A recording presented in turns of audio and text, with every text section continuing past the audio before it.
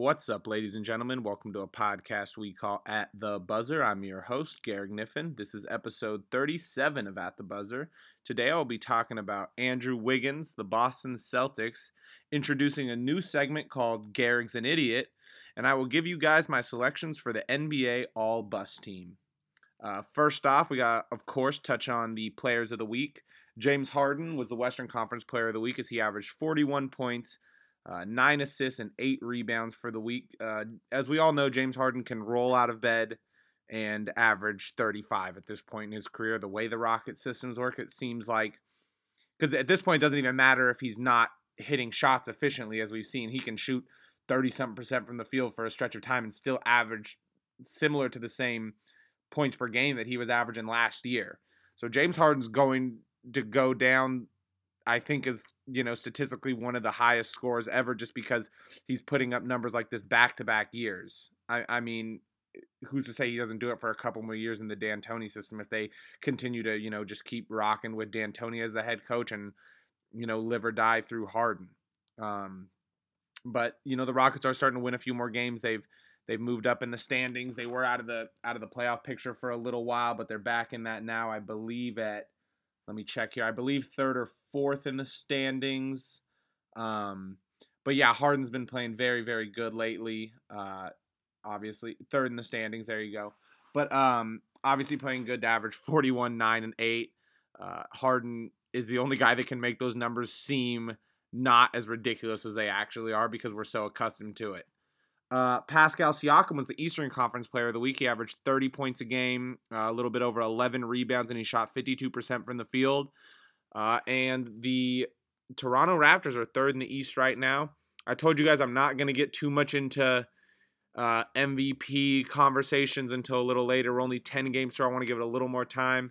If not by next week, the week after that, I'll start talking a little bit more about that. But at this point, Siakam, you guys have heard it. They're starting to toss his name around in the MVP conversation. Like I said, it's 10 games. He just had a really good week. He's been playing great, don't get me wrong, but I'm not going to get carried away into the Pascal Siakam MVP case too much until I see it for a little bit longer. That being said, his skill set's ridiculous. It's very herky-jerky and kind of unorthodox, but it's very effective. He absolutely baked Kyle Kuzma against the Lakers the other night. Kuzma guarded him, and he went 7 for 7 on Kuzma. So this dude can get a bucket. And now I get it. Kyle Kuzma's not an elite defender by any means. I'm fully aware of that. But still, Siakam's skill set is very, very good. So I'm not going to say there's no way he can be the MVP. I just need to see it for a little bit longer to even consider that as an option. Next thing. Has Andrew Wiggins figured it out, you guys? This is one, again, could be early, could be premature. He could just be having a little hot streak. But Andrew Wiggins is looking like kind of what we hoped Andrew Wiggins was going to be as an NBA player. He's averaging 25.5 points a game, 4.8 rebounds, 3.3 assists, 1.1 blocks, and 47% field goal percentage. Those are all career highs right there.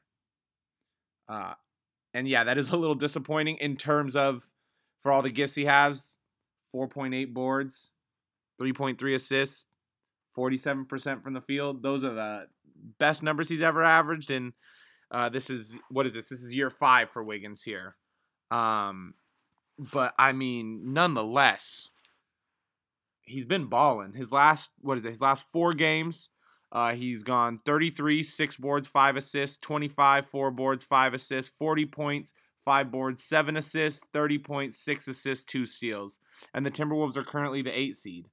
So Andrew Wiggins has been playing great. I really don't have anything negative to say about it other than, is he going to resort to the Andrew Wiggins we're all used to, or will he continue this and actually become an elite wing player, not just a wing scoring threat? He's always kind of gotten buckets on the low, but I'm talking a guy that can impact the game on the defensive end, offensively, not just through jacking up shots, but by taking good shots, being efficient, and, as you've seen with his assist numbers lately, making plays for his teammates.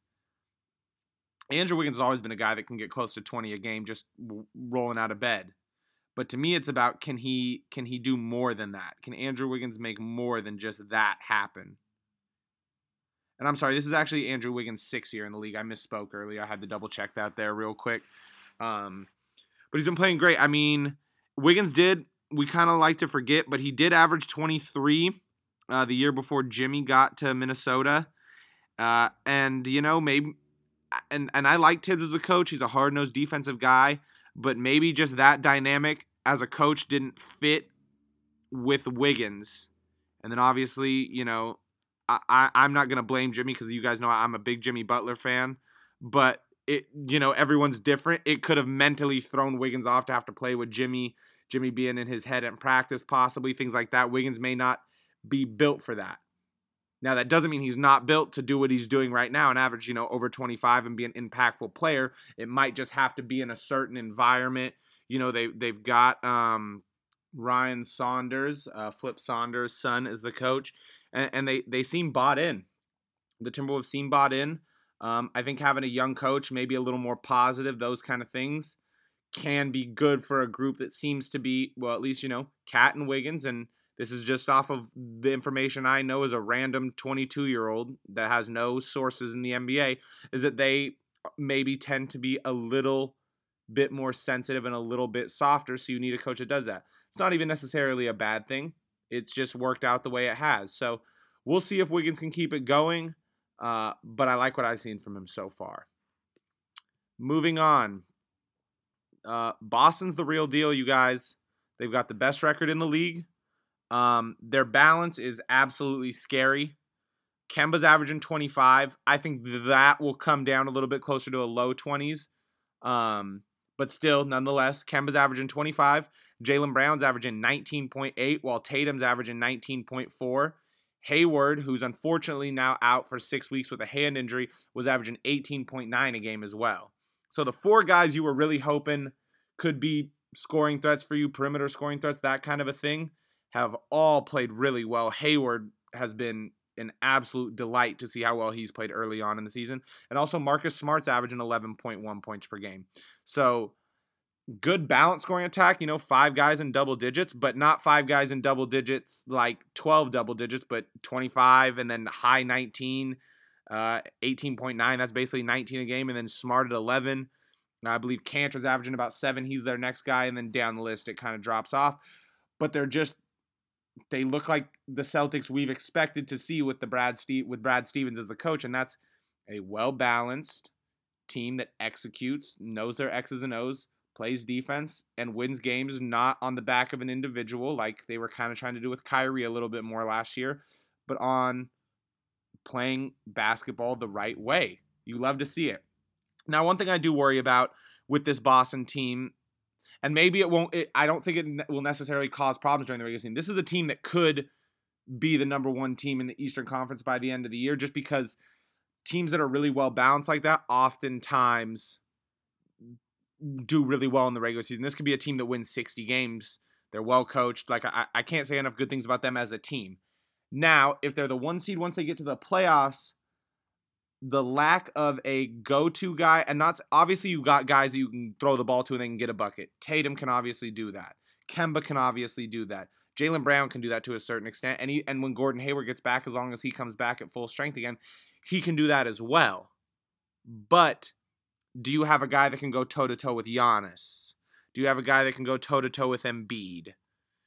That becomes a little more of my concern with them. Now, in the Eastern Conference, you might be able to get away with it, but I have a hard time seeing a team like this match up with either of the teams in LA or even Houston, really, or even Denver even.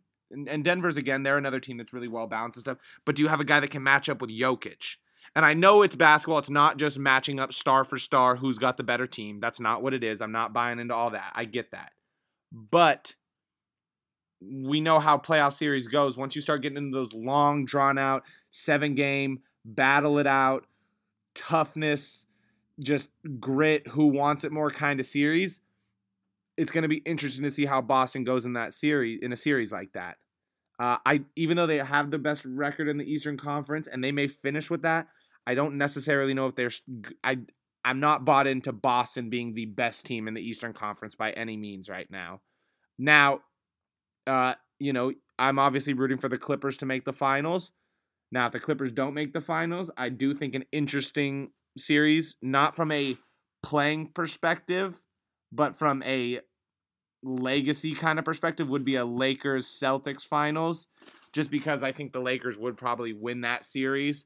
And it would be a cool thing to see the Lakers tie the Celtics in overall championships by beating the Celtics in the finals to tie that up.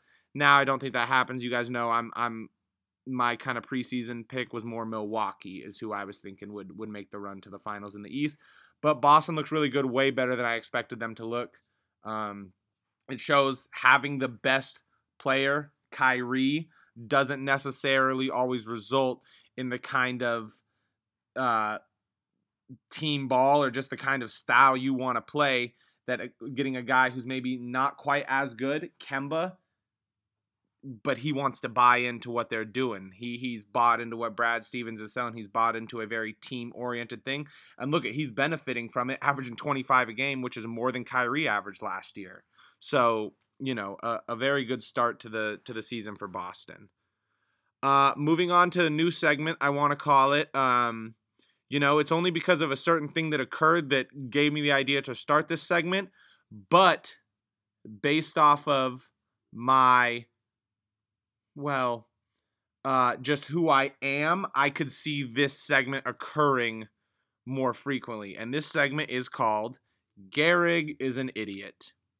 And the reason we're playing Gehrig is an Idiot today is because I did not watch a single NBA game on Friday. I was hanging out with some buddies and we were streaming a college basketball game, which is fine. It was fun to watch all those kind of things. But I missed out on, I think, to this point, the best day of NBA basketball that's been offered of the season. Think about Friday. We had Timberwolves Golden State went to overtime. Wiggins had 40, and D'Angelo Russell had 52 in the loss. Pascal Siakam had 44 points and 10 rebounds in a win against the Pelicans. Jokic hit a game winner with 1.2 seconds left against the Sixers. Bogdanovich hit a game winner at the buzzer to beat the Bucks for the Jazz, and Damian Lillard had 60 points in a loss to the Nets. And I didn't watch a freaking lick of any of that. I did not see it. I'm mad. Still mad. What is today? Tuesday. Happened Friday. Still upset. Didn't even watch one of them. Didn't watch one of them. I try to watch at least one game a night, if not more.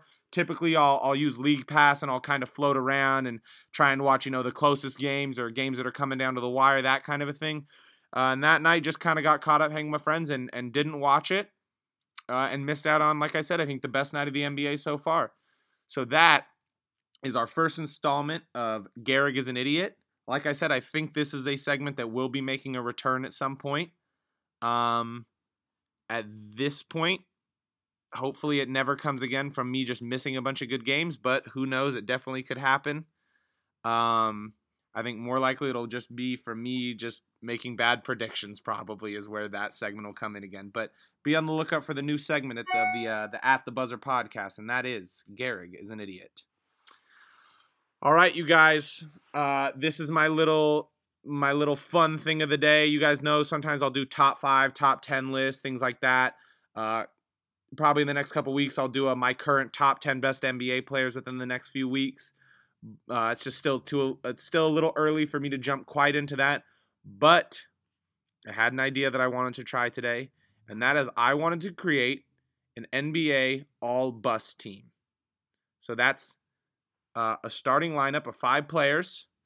I'm going by position. So I'm not just going to pick the 5 biggest busts ever, because when you go back and you start looking at some of the all-time busts, most of them are bigs. They're usually 4 or 5s. So I had to kind of do a little more research based off of, what I already know, and then obviously digging into the stats to kind of back up whether or not these are actually the biggest busts at their position. I want to explain to you guys what I take into account before I made the list. So where you were drafted is taken into consideration in terms of were you drafted into a dysfunctional organization, were you drafted to somewhere where you weren't able to get minutes right away, but also where were you drafted in terms of in the draft? Were you first overall, second, third? Because obviously, if you're the first overall pick, a lot more expectations come with that than being, let's say, the eighth overall pick. Now, you can still absolutely make the list if you're, a top 15 pick because you're expected to at least come in and contribute to a certain degree. And if you're not really capable of that, that obviously makes you a bust. Also, compared to what you were doing in college for some of these guys were so great in college, and then they came in the league and really couldn't figure it out. So that also plays into effect as well because you can't set everyone's standards that you're some 20 plus point a game guy and then you come in the league and you can't average double digits. You know what I'm saying? I mean, you can, obviously. Everyone's allowed to do what they want. I'm really not a hater.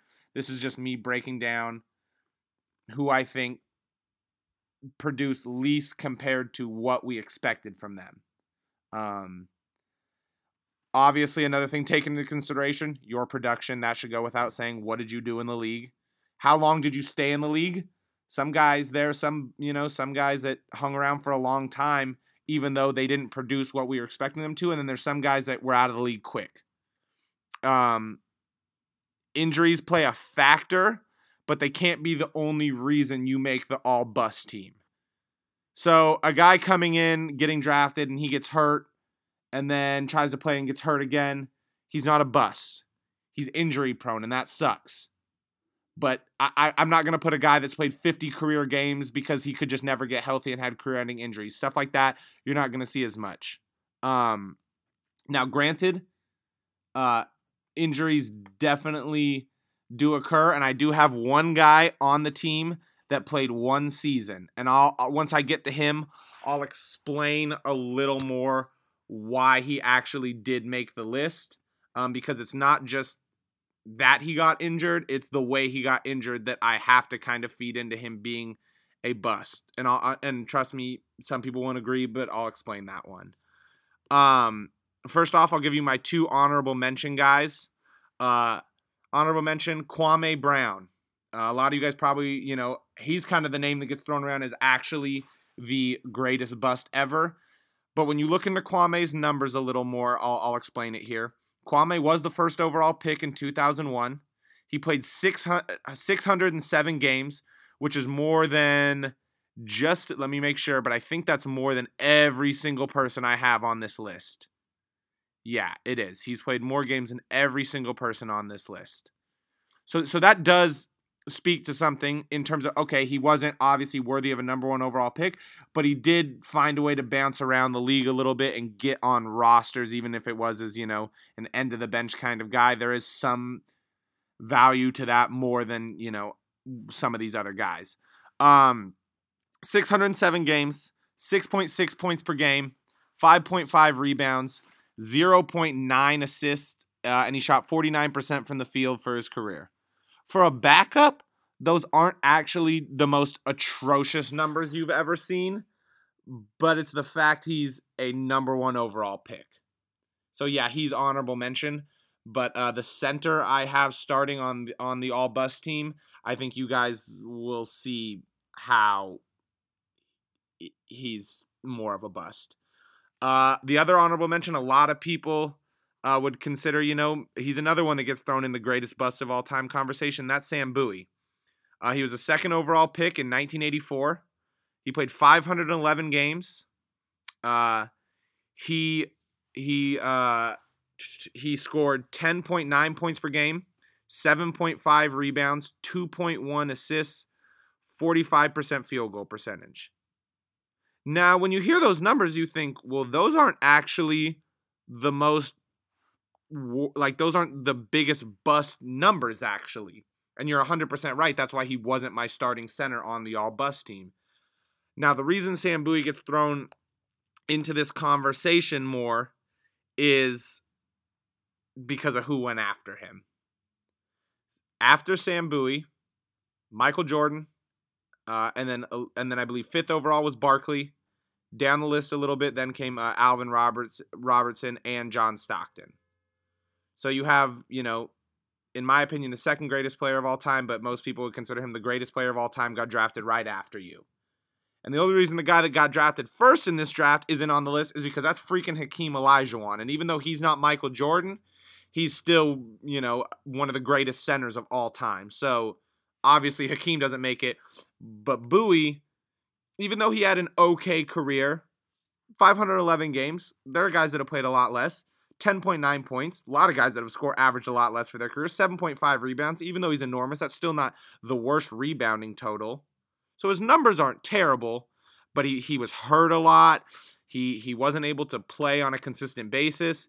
And then he made nowhere near the impact of the guys that got drafted after him. And I get MJ wasn't the MJ we know at North Carolina, but he turned into the MJ we all know. So you have to that does weigh against Bowie a little bit. Where let's say Kwame had some good guys get drafted behind him. Tyson Chandler, Pau Gasol, Joe Johnson, Gilbert Arenas, Tony Parker, Zach Randolph, Gerald Wallace. Some really, really good pros. Some, Tony Parker will probably be he'll be a Hall of Famer. I mean, some really good pros. But nothing like MJ. So Bowie is a little higher up on the list maybe. But I have a hard time calling him a bust based off production as much because his numbers are decent, but more off of the injuries did hurt him, and he was just nowhere near the level of player of the guys that were drafted after him. All right, we'll get into the team here. The starting point guard for Gehrig Niffin's all-bust NBA team is Jay Williams.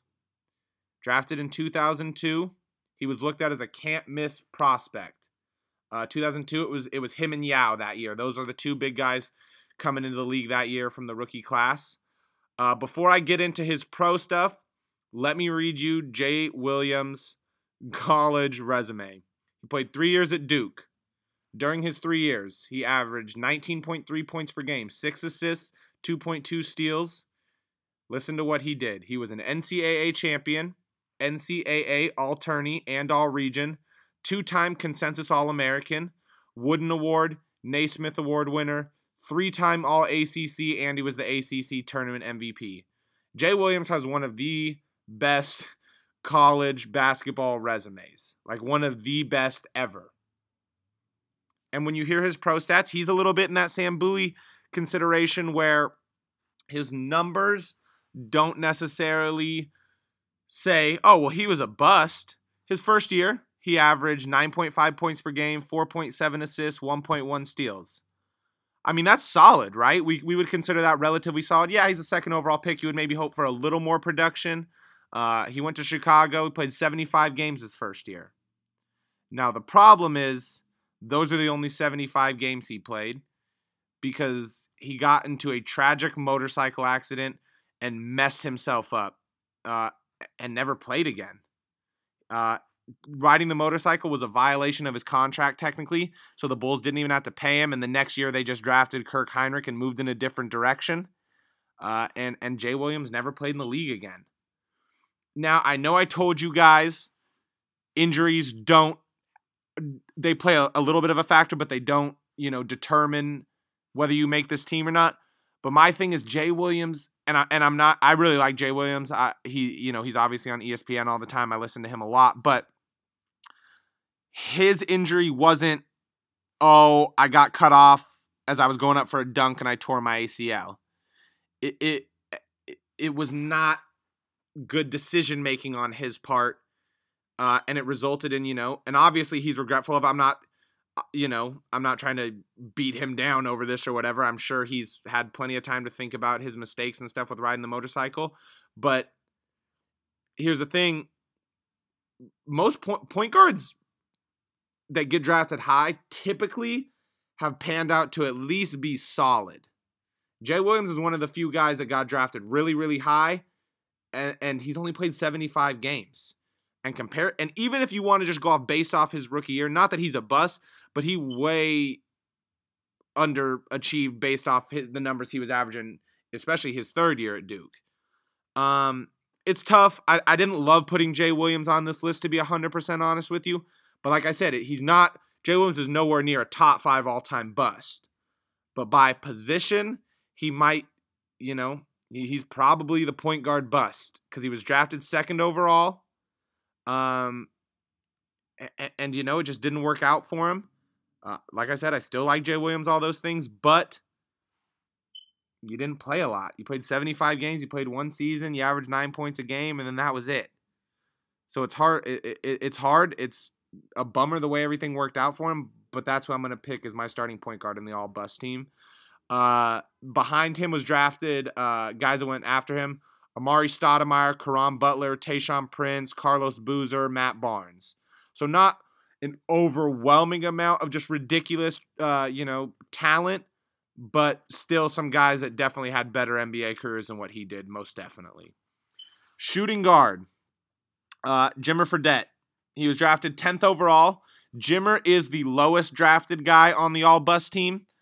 But let's compare, again, his college to his pro.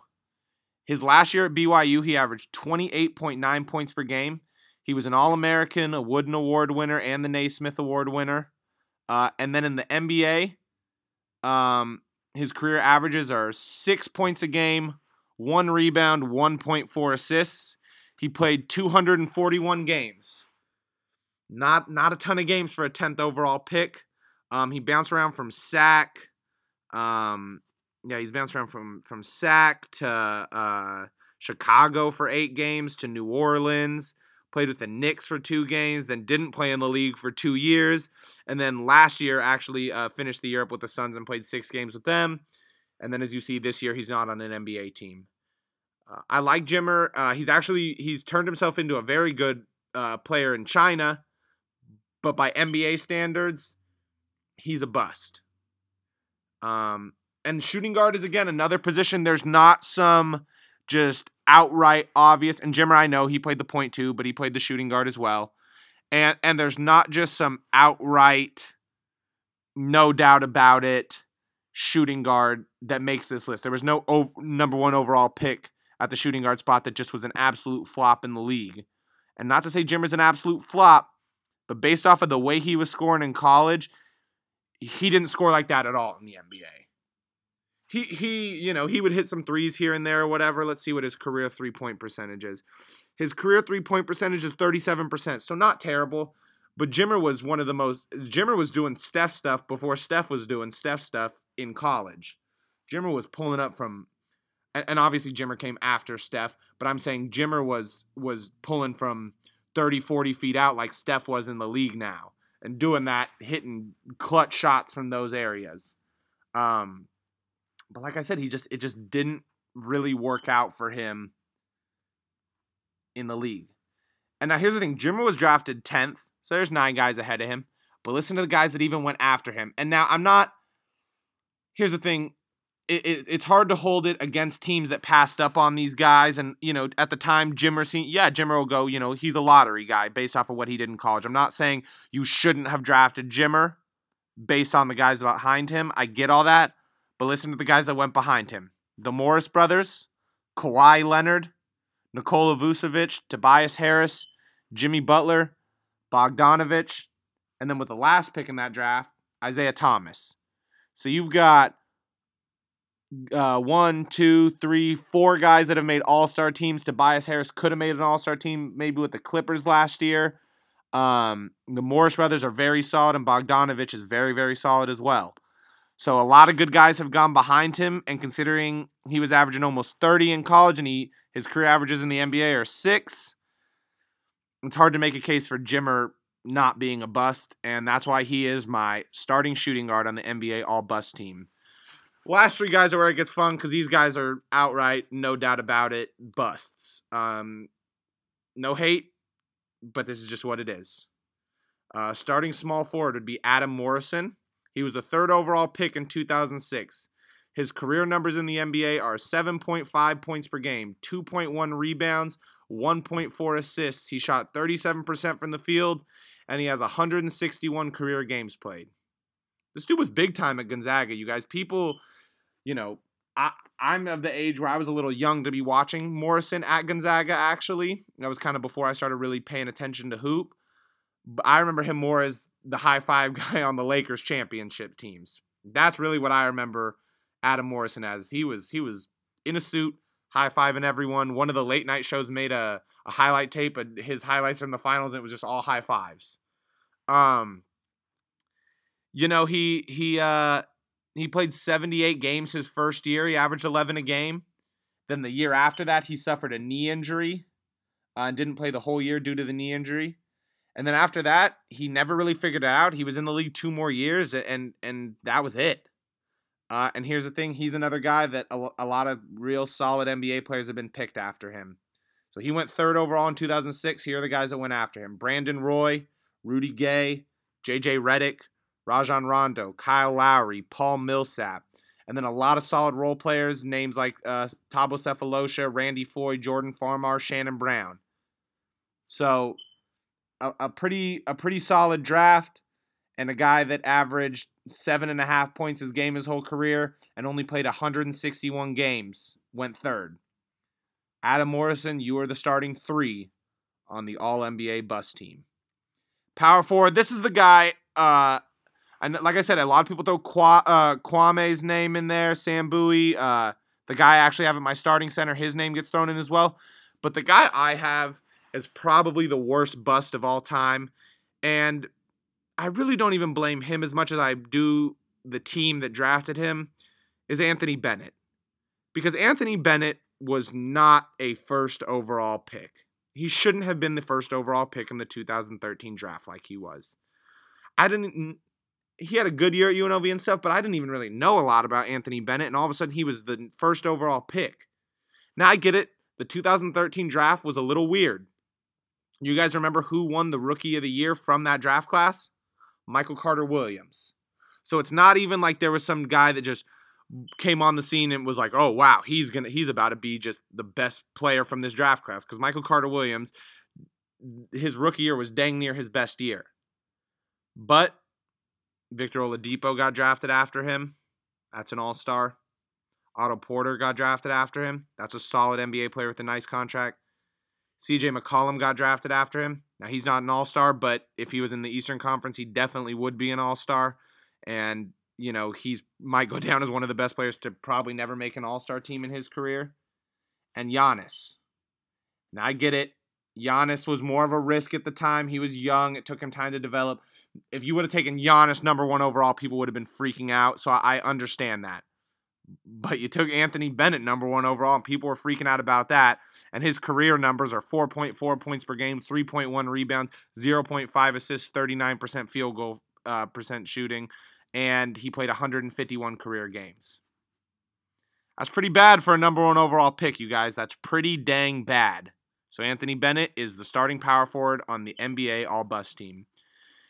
Lastly, my starting center is the one, the only, Darko Milicic. He was drafted 2nd overall in the 2003 draft. He hung around for a little while as he played 468 games. He averaged 6 points, 4.2 rebounds, 0.9 assists, and shot 46% from the field. Milicic, to give him a little bit of credit, he got drafted in a tough situation. He was the 2nd overall draft pick due to a trade, and Detroit got to pick him up. Detroit won the finals the next year. So this team he got drafted to a really good team where usually a 2nd overall pick is getting drafted somewhere where it's like, even if you don't play good, you're going to get a bunch of minutes. But still, at some point you have to produce. And he got traded and stuff, and he was the backup center in Orlando for a minute, and he went to Memphis for a little while and stuff, but he could never figure it out. 6 points, 4.2 rebounds for a guy that got drafted 2nd overall. And now you guys might be thinking, well, okay, but Kwame was just as bad, and he went 1st overall. Yep, but listen to who went after Darko Milicic, and this is why a lot of people just consider him the biggest bust ever, because Detroit took him, and then you got Hall of Famers coming in after him. So obviously LeBron went before him, but then Melo, Bosh, D. Wade, and then a lot of guys that stayed in the league a long time as role players, including Kyle Korver. The 2003 draft is maybe one of the best drafts ever, along with that 1984 draft. and you took Darko Milicic, number 2. And one of the greatest scorers ever came after that with Melo. And then Chris Bosh, who's going to be a Hall of Famer, probably should be. And then D. Wade, who's, in my opinion, the 3rd greatest shooting guard ever. And then, like I said, good role players. One of the greatest shooters ever, Kyle Korver. A lot of guys. And Darko averaged 6 points, 4.2 rebounds. It's tough. It's nothing against any of these guys on the list, man. It's hard.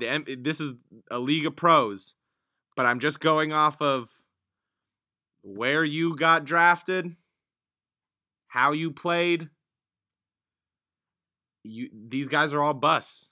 And I don't even like to use that word all the time because I think it's unfair because situations create things. I get all that. But it's a thing that happens in sports. Guys flop. Guys don't produce the way we expect them to based on where they're drafted. And this doesn't mean all these guys are just terrible. I don't think you can say any of these guys are terrible. They all made the NBA. Everyone listening to this right now, none of us are in the NBA, so none of these guys are terrible by any means. But we're judging things based on an NBA standard. And by the NBA standard, my honorable mentions are Sam Bowie and Kwame Brown. And then, to review, the NBA All-Bust team starting 5. At point guard, Jay Williams. At shooting guard, Jimmer Fredette. At small forward, Adam Morrison. At power forward, Anthony Bennett. And at center, Darko Milicic. So there you have it, ladies and gentlemen. So today we got to talk. What did we talk about today? Talked a little bit about Andrew Wiggins looking like he learned how to play basketball in an impactful way. We talked about how impressive the Boston Celtics have been, despite my little bit of concern I have for who is going to be your go-to guy in a playoff series, unless they just take the approach, hey, we don't have a go-to guy, we run by committee. We'll see how that goes. But like I said, very impressed by the Celtics. We talked about why Gehrig is an idiot, and I gave you guys the NBA All-Bust team. So there you have it, ladies and gentlemen. This has been episode 37 of At the Buzzer. Please subscribe to the podcast, spread the word about At the Buzzer, and show support on any form of social media. Thank you all for listening, and we will see you next time.